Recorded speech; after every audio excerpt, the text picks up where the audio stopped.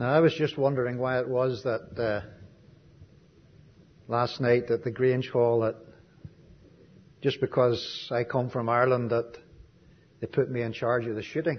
You know why? Was there some significance in that? No.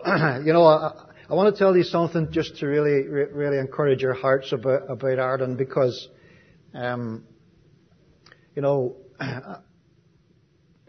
talking with some of the Christians here, I found that quite a lot have come from a Catholic background. And you know, in the past, we haven't seen a lot of Catholic people genuinely converted or saved. And just the Sunday before we came away, we had a young man from West Belfast, and West Belfast is it's a segregated area. It's 100% Catholic. Very few, if anybody, has ever taken the gospel into that part of our city.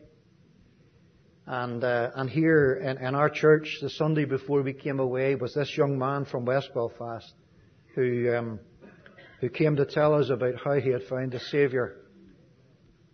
And it was so touching because he was a professional soccer player and had never heard the gospel, but had sustained quite a serious injury. And he knew that he couldn't play soccer for quite a little while. And he thought, what am I going to do in this period of recuperation and recovery? And he said to himself, you know, this is strange for a full-time sports person. He said, I know what I'm going to do. He said, I'm going to seek after God. And I'm going to find out if there is a God. And if there is a God, I want to get right with God, because in spite of all my religion and my background, I know that I'm not right with God. And so he gets on the internet and he tries all these religions, and he finds flaws and faults in them all. And then he comes to a particular site which preached and set forth a simple gospel of belief in the Lord Jesus Christ for salvation. And that young man in Catholic West Belfast found the Saviour for himself.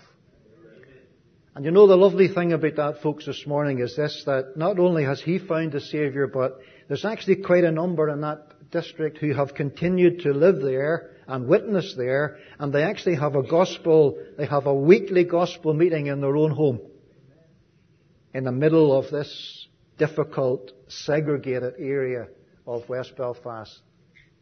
And I said to him, do you have a family? Because I didn't know him previously. I said to him, do you have a family? He said, I have a little boy of 4. And he said, I want you to pray for my boy of 4. Because he said he came home in Ireland. In Ireland, education is segregated. There's a state system and a Catholic system. And 90% of Protestant kids go to the state school, and 90% of Catholic kids go to the Catholic system. And in that area where he is, there's no state schools, there's just a Catholic system. So he said, I have to send my boy to the Catholic school. And he said, my boy came in the other day and he said to me, Dad, the teacher was telling us today that when we pray, we have to pray to the Virgin Mary. He said, do we believe that? You know, is that right? So he said, I want you to pray for my boy. He said, because it's such a very, very difficult thing, the area where they're living and the witness that they have. So just to encourage you folks, that it's so delightful to hear the background of some of you folks here, and we're seeing a little bit of that blessing back in dear old Ireland at the same time as well. So we trust that the Lord will continue to bless these dear Catholic folks as they seek after the Lord. Now, 3 verses that I want to read with you this morning, please. The first one is in the Old Testament book of Samuel, 2 Samuel, and chapter 1. 2 Samuel, chapter 1. And these are the words of David at verse number 26. 2 Samuel chapter 1 verse 26. David said, I am distressed for thee, my brother Jonathan. Very pleasant hast thou been unto me. Thy love to me was wonderful, passing the love of women. How are the mighty fallen, and the weapons of war perished. I want to read a second verse in the book of the Psalms, please, and in Psalm number 119, the longest psalm in all of the Bible. Psalm 119.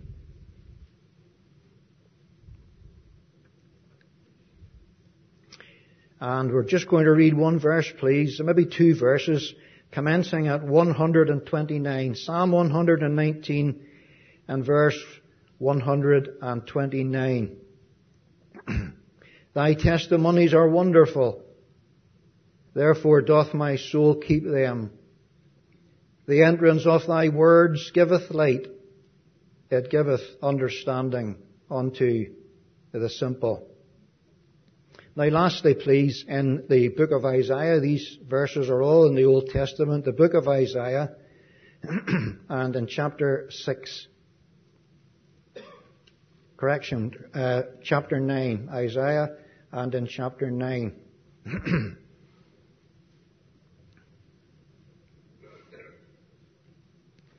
Isaiah chapter 9 and reading at verse number 6.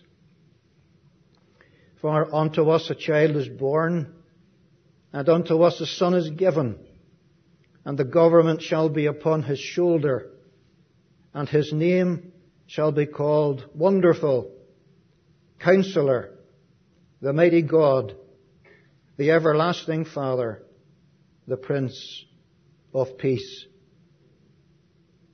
We know the Lord will bless these lovely readings to each of our hearts this morning.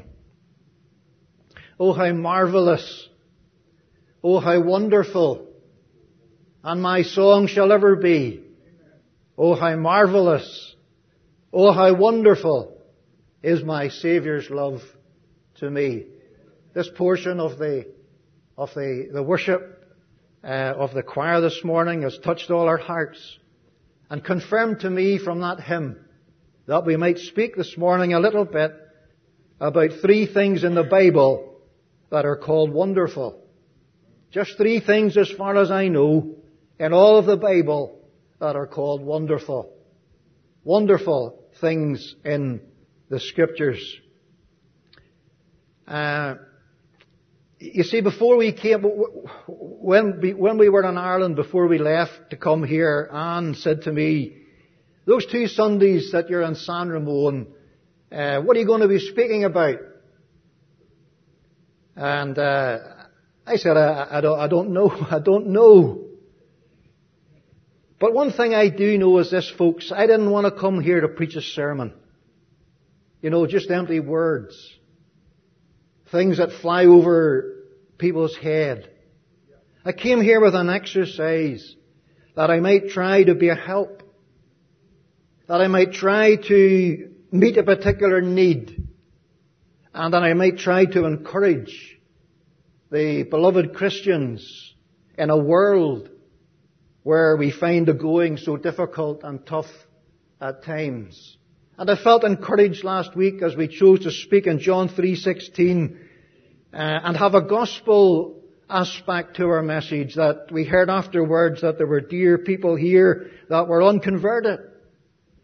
And we trust that the Lord will continue to bless His Word to those that hear that are still unconverted. But what I noticed last week and what impressed me and what kind of encouraged me along this line and confirmed to me this morning, as I look down upon our audience, is the number of young people here. You know, sometimes at home we go to speak and there are very, very few young people in our gatherings. And there are so many attractions in the world. And I want to say to you this morning, I believe there's never been a more difficult time for young people to be a Christian than in the present day and present time. These young people have far more temptations to cope with and to deal with and to resist than ever I had in my generation. And it's a wonderful thing to see young folks that are here with an interest and listening to the good Word of God. Not only were young people here, but they were listening. Listen, I've been to meetings where young people have been there, and, it's amazing what the speaker can see from the platform. Anybody sleeping this morning? People listening. And, it wasn't only the young people that were listening. Our dear sister Sylvie here said to me after the meeting last Sunday, she said to me, you cut your message short. I said, no, Sylvie, I was done. She said, well, we weren't done. We wanted to hear more. So, it's lovely, where there's a real ear and an interest in the Word of God. And what I want to say to the young people, it's for everybody this morning, but particularly for the young people, I want to show you that there are these wonderful things in the Bible that are far more important and that are far more blessed and that are far more sweet than the things that are available out there in the world. And I want to warm your heart this morning and encourage you that as young people, if you go in for these things, you will never, never, ever be disappointed. There's disappointment in the world. There's disappointment in the pleasures of the world because the Bible says they are only for a season. But in the things of God and the things that we're going to speak about, these three wonderful things, there is never any disappointment. The first wonderful thing is His wonderful name. And His name shall be called Wonderful. Names, you'll have to excuse me, folks, at times because there are so many people here that it's difficult for me to get all your names, Everybody comes to me and said, hello Hilton, and sometimes I'm stuck for knowing just, so you'll have to forgive me, there are so many people here, but, there is something about names in the Bible that are so very, very instructive. Our brother Mike this morning read to us about Moses, for instance. And did you know that in the Bible, Moses' father, Amram, never gave him a name? Moses' father never ever gave him a name. And it was left to Pharaoh's daughter to give him his name. Because she said, I will call his name Moses because I have drawn him out of the water. So Moses had an Egyptian name. And why Amram never gave him a name? Well, I will never understand. And then you remember Joseph's name. The first Joseph in the Bible. And you remember that Pharaoh gave him a name. His name was changed as well. He called him Zaphnath-Paneah, the Savior of the world. What a lovely name and what a lovely title. A changed name. And I was thinking this morning of David's name. David's name. You know what David means? David means beloved. Beloved. Any Davids here this morning? Your mother must have thought so precious of you when she looked into your face for the first time and called you beloved. David. And there's only one David in all of the Bible. There are many Josephs. There are many Marys. In fact, the 7 Marys of the New Testament, are a lovely study. Whenever someone speaks to you about the 7 Marys of the New Testament, you ladies are going to get your chin up and your heads up because it's a lovely, lovely study. The 7 Marys of the New Testament. But there's only one David. And David was called beloved. We loved that name so much that we called our boy David. Our middle boy is called David. And there are so many names that are instructive and helpful in all of the Bible. But when you come to the Lord Jesus, did you know that the Lord Jesus, I have never counted them all, but there are 365, one for every day of the year. There are 365 names and titles of our blessed Lord Jesus Christ. 365 in all of our Bible. Most of them are titles, like the Good Shepherd, and the Bread of Life, and the Light of the World, and the Savior, and the Redeemer, and all these titles that you're familiar with. But out of those 365, there are just 8 names that are His. The Savior has 8 names. And you have 5 of them here in this book of Isaiah. In Isaiah chapter 9, you have 5. His name shall be called Wonderful, Counselor, the Mighty God, the Everlasting Father, and the Prince of Peace. His name is Wonderful. You know, I used to be a wee bit skeptical about the meanings of names in the Bible. You know, I heard preachers saying this name means this and this name means... And I used to be a wee bit skeptical about that and wonder if that could be all true. But then one day I read in the Bible, in the Old Testament, about a lady called Abigail. And Abigail, he knows what's coming next. Abigail one day was speaking to David about her husband who was called Nabal. And she said, you know what she said about Nabal? She said, as his name is, so is he. What does Nabal mean? It means a fool. As his name is, so is he. I hope there's no Nabals here this morning.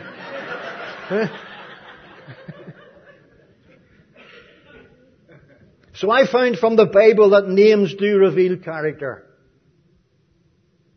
And how wonderful it is, my Christian friends, this morning to think about His precious name. His name shall be called Wonderful. What a lovely name for our blessed Lord. Sometimes we sing it at home, isn't He wonderful? Isn't He wonderful? Isn't Jesus my Lord wonderful? Eyes have seen and ears have heard. 'Tis recorded in God's Word. Isn't Jesus my Lord wonderful? What a lovely name for the person of our Lord Jesus Christ. His name shall be called Wonderful. You know, I couldn't help this morning. I was talking in the break time there to Alan, and he was telling me about his background. I couldn't help but bring to mind one of our preachers at home. He moved into a new house, and one of his first tasks when he was moving into this new house was he decided that he would have to erect a fence, and he would have to paint the fence, and he had the paint bought, and he had everything set, and he was in the garden ready to paint this fence. And the neighbour, the lady next door, came out, and she said to him, "Excuse me, what colour are you going to paint that fence?" And he said, "I'm going to paint it white. I've got the paint and all. I've got a white paint." And she said, "But my fence is brown." What would it look like if your fence was white and my fence was brown? And he said, "You know, I could have told that dear lady, I've got the paint. It's my fence and it's my paint. And I'll paint my fence whatever colour I want to paint it." But he said, I said to her, in the interest of the gospel and the interest of my testimony, I said to her, "That's okay. I'll get brown paint. We'll paint it brown." And he said at Christmas time, we knocked on her door and we took her in a little gift. And he said, then I heard she wasn't well and we knocked on the door again and we were invited in. And he said he took her in a little gift in her sickness and in her illness. He said, I never preached to her. He said, I just told her about the wonderful person of the Lord Jesus that we had found in our lives, that had made a wonderful change in our life and in our heart. And he said, one day my phone rang. It was my neighbour's husband. He said to me, my wife has passed away. We're Catholic people. But my wife heard about a wonderful Saviour that you had found. And on her sick bed, she trusted that Saviour for herself. And we don't want the priest to bury my wife. She didn't want the priest to bury her. She requested that you might take the funeral service. And I would like that you would come and take the funeral service and tell the others of the wonderful Saviour that my wife has found. Isn't that a wonderful story, my friends, today? The wonder of the gospel and the wonder of the Saviour, His wonderful name. His name shall be called Wonderful. You know, when you come to the book of Matthew in the New Testament, His name shall be called Emmanuel. That's the sixth name. 5 names in Isaiah chapter 9. In Matthew chapter 1, you have the 6th name. His name shall be called Wonderful, which means God with us. God with us. Emmanuel. To think that the one who ruled the earth and skies, the one who had no beginning and shall never have an end, the one who is above all and greater than all and better than all, His name should be called Emmanuel, God with us. The wonder of it, my friends, this morning, that deity should be combined with humanity in one blessed person of our Lord Jesus Christ, becoming down here what He had never been before, yet never ceasing to be what He had ever been. Emmanuel, God with us. His 6th name is Emmanuel. His 7th name, thou shalt call His name Jesus. Jesus. Sweetest note of seraph's song. Sweetest name on mortal tongue. Sweetest carol ever sung. Is Jesus. Blessed Jesus. You know what grieves me in this old world of ours today, young folks? In our schools, our colleges, in our workplace, is that people have so little value of that precious name. There are many things that grieve me in life, but I tell you there's nothing grieves me more than to hear that name being blasphemed and ill spoken of, and then men apologizing, oh, I'm sorry about that, but they never apologize to God. Thou shalt call His name Jesus. It all began in the manger. Born in a manger to sorrow and shame. Oh, it was wonderful, blessed be His name, coming for me, for me. We're thankful today for that precious name of Jesus. That's the 7th name that we find in our New Testament Bible. No voice can sing, no heart can frame, nor can the memory find a sweeter sound than thy blessed name, Saviour of mankind. Thou shalt call His name Jesus. But the 8th name, this is a difficult one. Philippians 2. Philippians 2, God hath highly exalted Him and given Him a name. Lest I miss that point, it's not only that God has exalted Him, but God hath highly exalted him. He that humbleth himself shall be exalted. And God hath highly exalted him and given him a name that is above every name. What is that name? What is that eighth name of the Lord Jesus?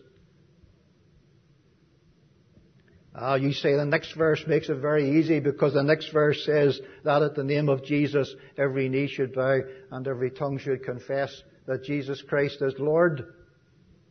But I don't think it's that easy.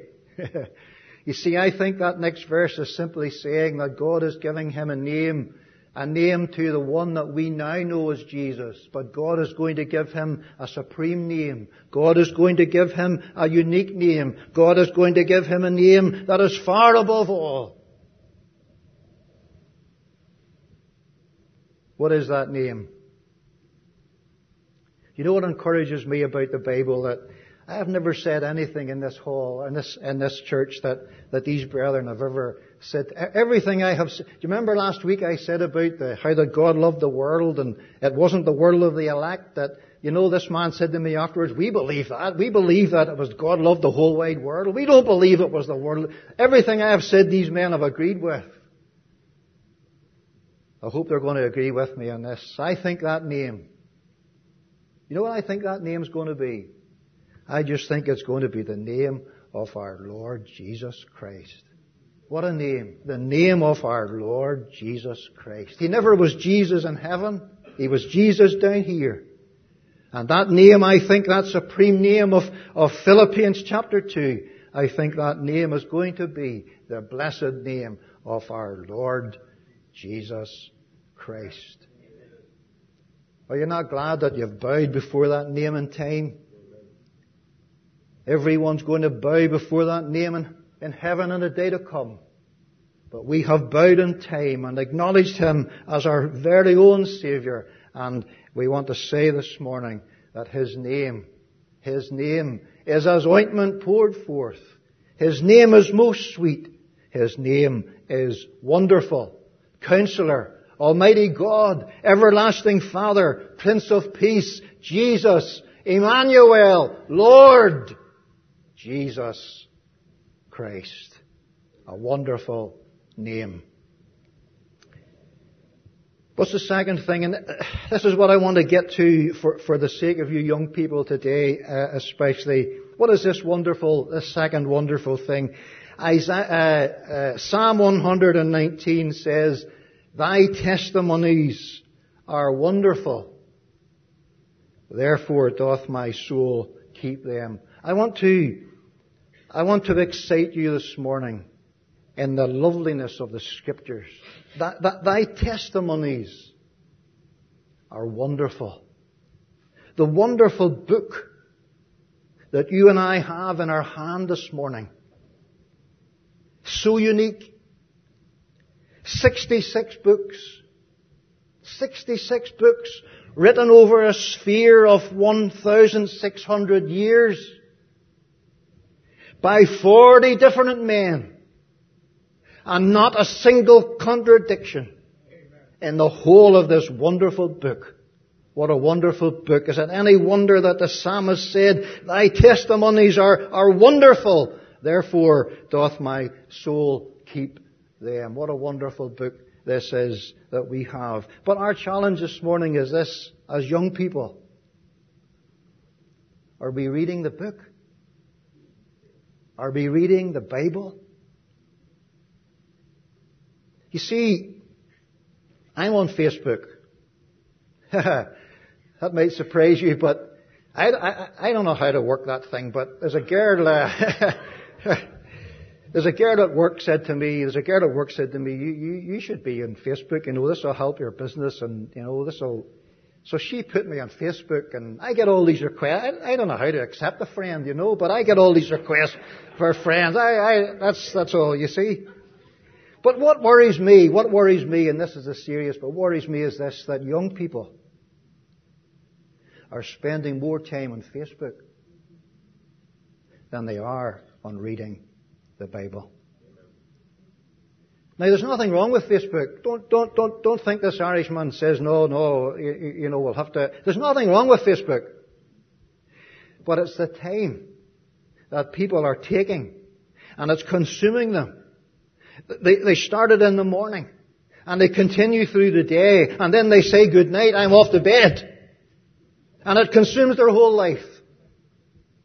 And maybe in that day they haven't taken 1 minute to read one single verse in the whole of this wonderful book.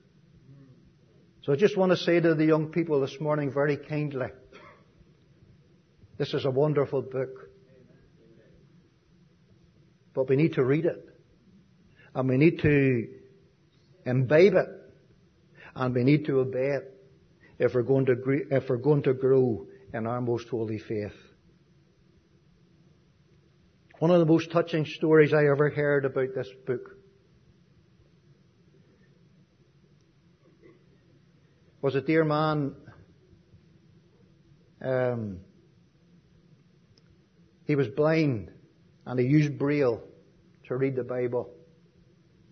You know, you and I can see it. What a wonderful thing that is, that you and I can see the Bible. And not only that we can see it, we have it in our own language. This dear man was blind, he couldn't see it. But he used Braille to read the Bible. You know, Braille's a wonderful thing. Braille was invented by a Frenchman called Louis Braille. And during his lifetime, it was discarded. During his lifetime, it never was adopted. And during his lifetime, he was set aside as having created something that really was of no value. And that dear man died penniless and rejected. And it was only after he died that people realized the value of Braille, to be able to read whenever a person is totally blind. And this dear man in this church read the Bible by Braille. But one day, he put his hand on a hot stove, and the tendons and tenderness of those fingertips were all burned, scarred. And he lost that ability to read the Bible in Braille. But you know what he taught himself to do? And my friend was at a meeting where this happened. They were at the breaking of bread, as we were this morning. And this dear blind man got up to read the Bible, whose hands had been scarred and burned, and the tissues destroyed on the tip of his fingers, that he could no longer read in Braille. Do you know what he did? He read his Braille Bible by the feeling of his tongue. He had taught himself to read the Braille Bible by the feeling of his tongue. My friend said, as I sat in that meeting and saw that man reading the Holy Scriptures from the tip of his tongue in the Braille Bible, he said, my heart was touched. To think that the times I never read it, the times that I disregard it, the time that I waste, and here's a man has taught himself to read the Bible in the Braille with his very tongue. Oh, that we might get back to the Bible. And oh, that we might be men and women of the Bible. And oh, that these things might have their imprint and mark upon our lives from day to day.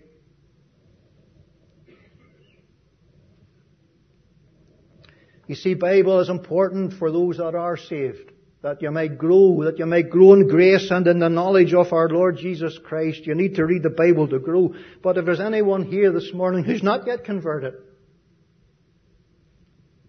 the Bible is important for you. Because the Bible is the pointer. The Bible is the pointer, the way of salvation. Now let me explain that to you. The Bible itself cannot save you. You see? You don't get saved because of a verse, even through John 3:16. You don't get saved because of a verse. You get saved because of Him. Amen. But the Bible is the pointer to Him. And if you want to know peace, and no sins forgiven, and no home in heaven, you find the way in the Bible. And whenever we come up these roads here, you want to see our wee country roads in Ireland about 12 feet wide. And we come up to these roads and they're so wide we want to go on the wrong side, and everybody's driving on the wrong side of the road anyway. How do we ever find San Ramon? There's pointers by the way. 580, 880, 680, San Ramon. That's what the Bible is. The Bible is the pointer to salvation. So, if there's anyone here this morning interested in these things, desiring to get right with God, longing to know sins forgiven, read the Bible for yourselves. Let me tell you something to make you think this morning. The Bible does not contain the Word of God. Steady now. Don't be too hard on me. The Bible does not contain the Word of God. The Bible is the Word of God. From the first book of Genesis to Revelation 22, it's all inspired and God-breathed. It's all the Word of God. We don't understand it all. We can't appreciate it all. Our minds are so small. But we believe it all to be the Word of God. And you know, when you go out for a meal sometimes and you get a big steak, and there's a big rib in the steak, and a bit of gristle in the steak, and some fat in the steak, you don't try to eat the bone, and you don't try to eat the gristle, and you don't try to eat all the fat. You put that to the side. And you get this lovely tender meat, and you enjoy it because, you know, you can assimilate that and you can enjoy it, and you leave the rest aside. That's the way I read the Bible. I go to the Revelation and boy, I say, I don't understand that. I don't understand it all. I cannot understand it. But there are certain little bits that are meaty and juicy and sweet and warm and tender and pleasant and precious. And I say, that's for me. And I enjoy the good Word of God. Could I say to you young people this morning, this book will keep you from sin. But sin will keep you from this book. And I want you to think this morning, and I'm preaching down to you about something. I want to tell you this, that has been my experience. We're not super holy.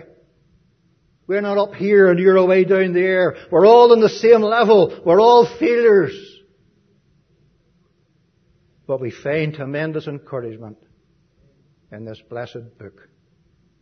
Oh, that, you know, you young people, I yearn that you might go in for these things. You know, to hear these young men this morning reading the Scriptures, Alan and Adam it was, and Mike, and just to hear young men reading the Scriptures and giving thanks to God for His beloved Son. It touched my very heart. And you know, you cannot not read the Bible through the week and then have something to give on a Sunday morning. You cannot do it. And if you're reading at home, you'll want to come on Sunday morning and have something to give the Lord.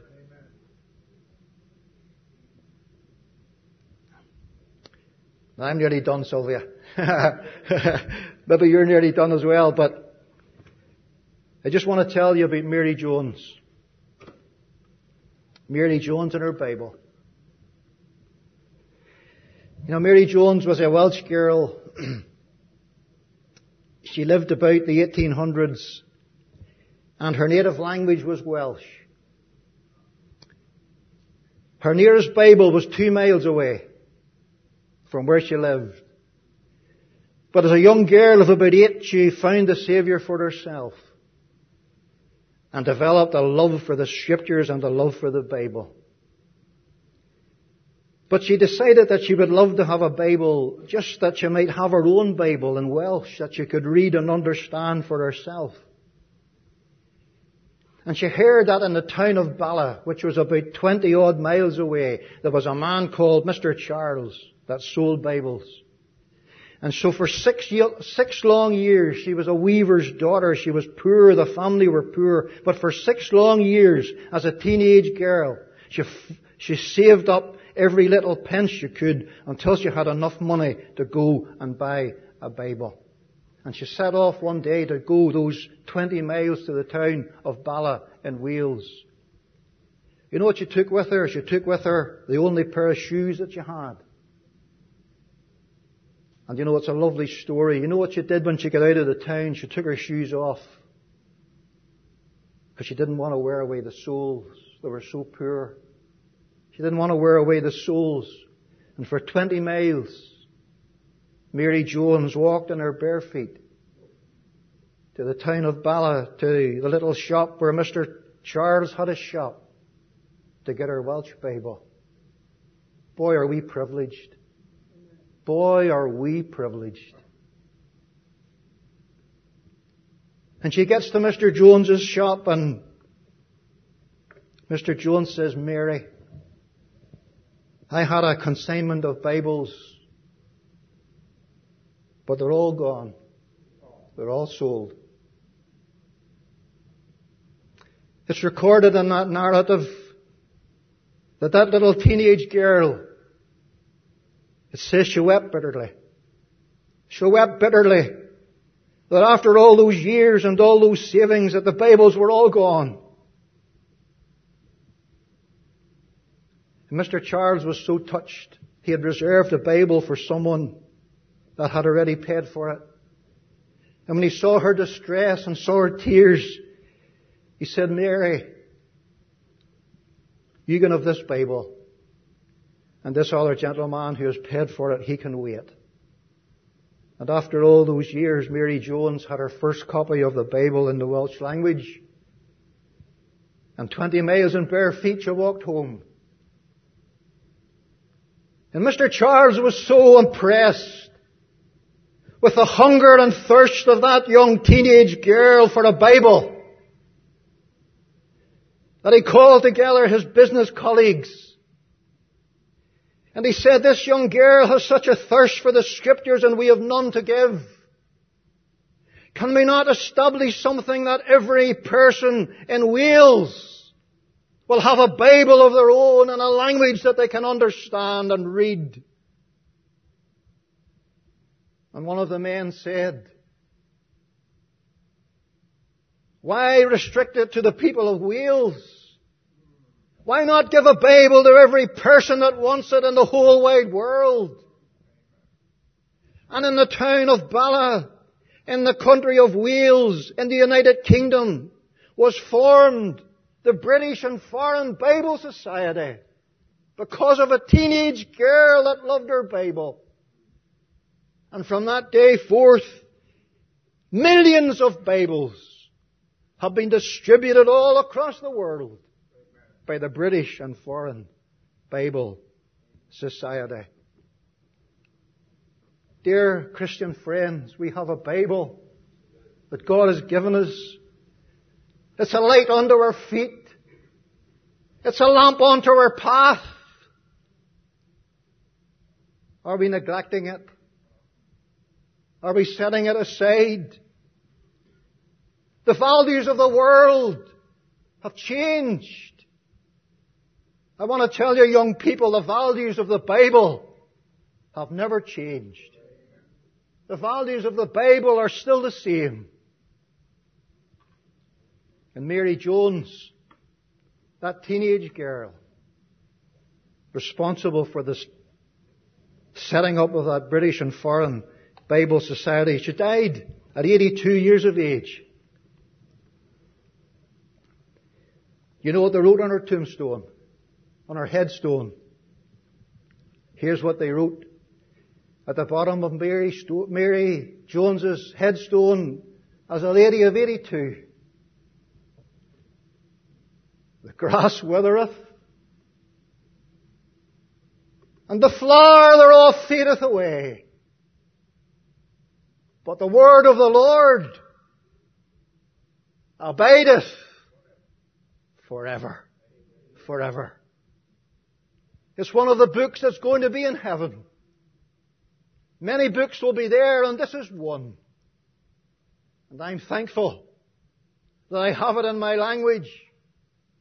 I have the Holy Spirit to understand it for me, to help me to understand it. And through it I found the Saviour. And through it, so many of you, I believe, have found the Saviour too. If you're not converted this morning, I appeal to you.